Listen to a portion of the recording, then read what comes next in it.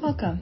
You're listening to the Soul Yoga Podcast, a podcast for the modern mystic mama. I am your host, Amanda Aaron, Soul Guide at Soul Yoga Retreat. I invite you to take a breath for your body, mind, and soul. Retreat from the mind movies.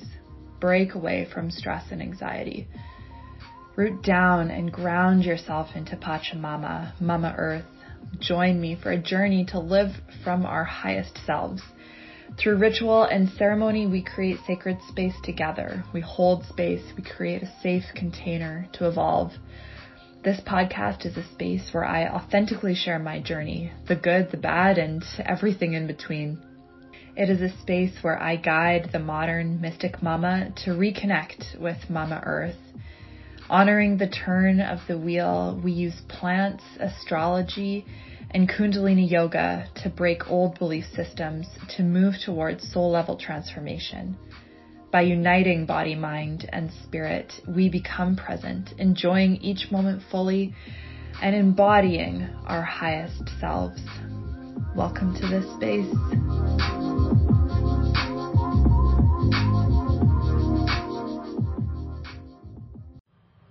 Hello, everyone. I've been trying to heal this last week from losing my voice. My beloved child passed his cough on to me, and for the better part of this week, I was quite hoarse, and by the end of the night, whispering. So I'll try and make this short to preserve my vocal cords. Today I wore a very sexy, revealing dress, and I posted the pictures on Instagram as a story. I think it's probably the single story so far that I've had the most responses to or reactions. Just several people liked the story, several people sent me a direct message from the story, and it just made me think that,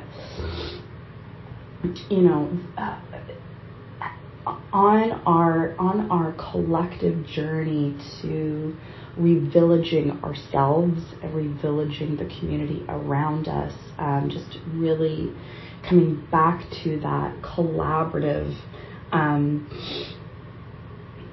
togetherness of supporting each other and doing life together, really, truly together, not competitively.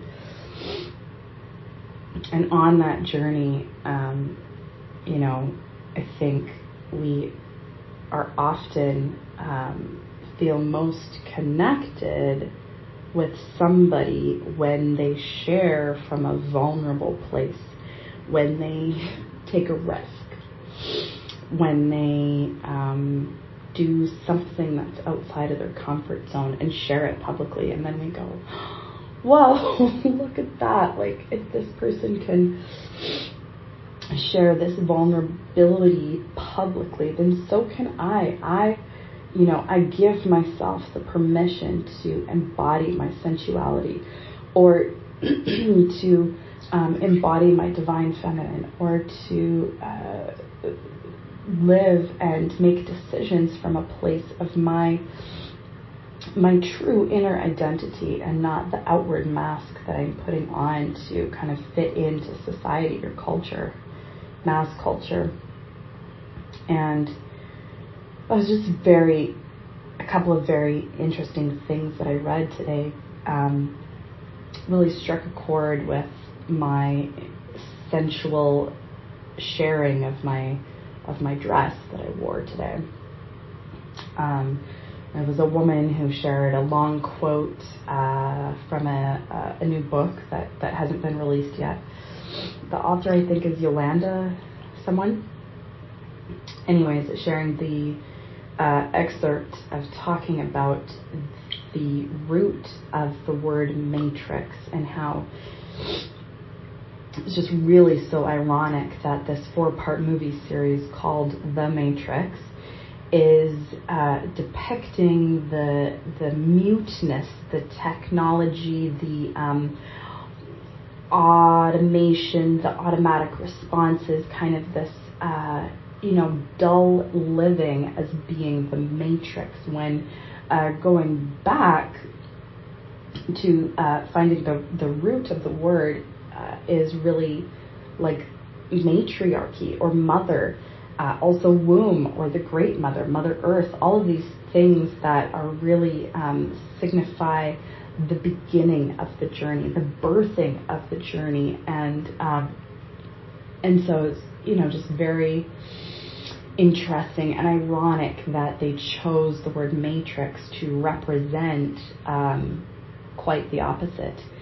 And the excerpt talked about, how do we come back to the journey of coming back to the Great Mother, coming back to the birthing plane, the creative plane, the the plane where Mother Earth, the Great Mother, operates, and this life and death cycle of cyclical living is just a beautiful thought to consider. And then somebody's reel was shared in the Instagram stories that talked about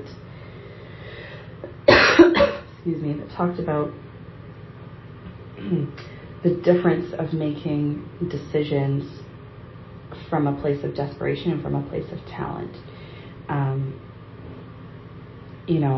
That we need to be able to change to make decisions from a place of talent, and not making decisions out of a place of desperation. And the woman says, like, desperate? How can I not be desperate? I'm broke.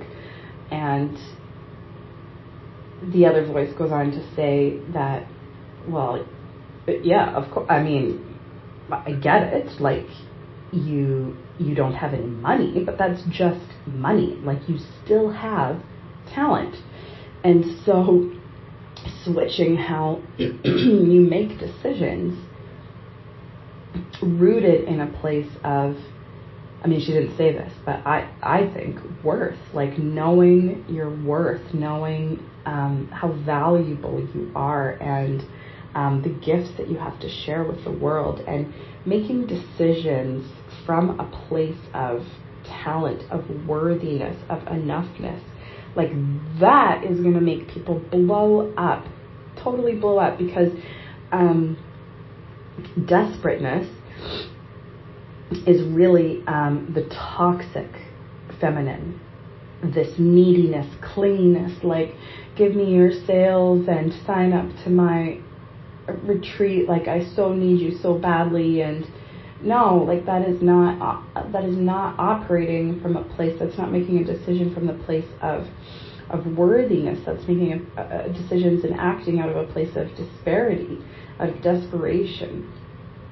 And nobody wants the clingy, toxic femininity. That's not attractive. People aren't drawn to that. They're pushed away from it, really. It's a repellent. And so if we launch programs, if we create events and birth them into the world, if we write a book and publish it, if we're hosting retreats, or looking to serve pregnant mamas, and all of those things change so drastically. Our behavior, our mindset, our perspective, our worldview changes so dramatically when we sit in that place of worthiness, making the decision from the place of talent and not from the place of desperation. So all of these things just like totally speak to me. I mean, there was a Kickstarter that I backed. The title of it is called Re-Villager, and I believe it's a digital platform that a few of these people between Canada and the States are building to really help people come back to village. Looking at the skill set, or what do we need to build? What personal development do we need to go through in order to come back to a place of really honestly being able to share vulnerably, being able to be open, being able to be seen in our raw form, and be willing to accept and receive support, and also be willing to give support as well, coming from this nourished, full place of worthiness. We're not feeling so depleted, we're not feeling depressed, we're not feeling like we constantly have an empty cup, like we're just trying to get by to pay the bills, like we're just living for the weekend. All of those things are gone. They just don't even exist. It's simply embodying each day fully with present awareness and being able to support those living around us in their own day-to-day life tasks and journey and personal development. And so anyways, they they reached their funding goal, and they've been able to be funded, and it's just so encouraging for me to see that this is really what people desire, to come back into a place of belonging. Oh, that word, belonging. I just hear so much about people feeling imposter syndrome, and they're trying to do something that they've never done before and embody their higher selves and kind of move on to that next evolution of their personal growth, and all they feel is judgment, is the black sheep, back of the hand or back of the head, and really feeling like an imposter, feeling like they don't belong. And the thing is belonging is the antidote to the imposter syndrome. If we feel like we belong, if we feel like we're safe, we're held, we're supported, grounded, that we're secure, all of these base sacral chakra energies of feeling secure and known. If we are truly feeling this sense of belonging, then imposter syndrome, on the other hand, has no place. We've then created this belonging sphere where it is safe to evolve, it is safe to change our mind, it is safe to try something new or stop something old, truly let go of the past and move forward. And this is the version of homesteading that so pulls my heart, because so many people who homestead do it all alone. And it is a lonely journey. It can be, definitely. But having a village around you, regardless of how close they live, really just this supportive, collaborative sharing, passing along the resources, trading and exchanging services and products. Really, truly, this is our true nature. As human beings, we long to be and not do, to be at peace with the earth, to be at peace with ourselves and our physical bodies, and walking away from what the culture promotes as a sexy body or acceptable body, and just just being so present, so in the moment, not in the past, not in the future, but just this harmonious relationships with ourselves, with our earth, with our family members, husband, wife, kids, external family, chosen family. It's just how we're meant to operate. That's our natural state. I so desire to return to that state, and it's encouraging me to watch these things happen around me, and I just wait for the wave that'll catch me, my family, and until then, just try to embody all those things and live them out in day-to-day life until that wave becomes a reality. Love you all. Have a good night.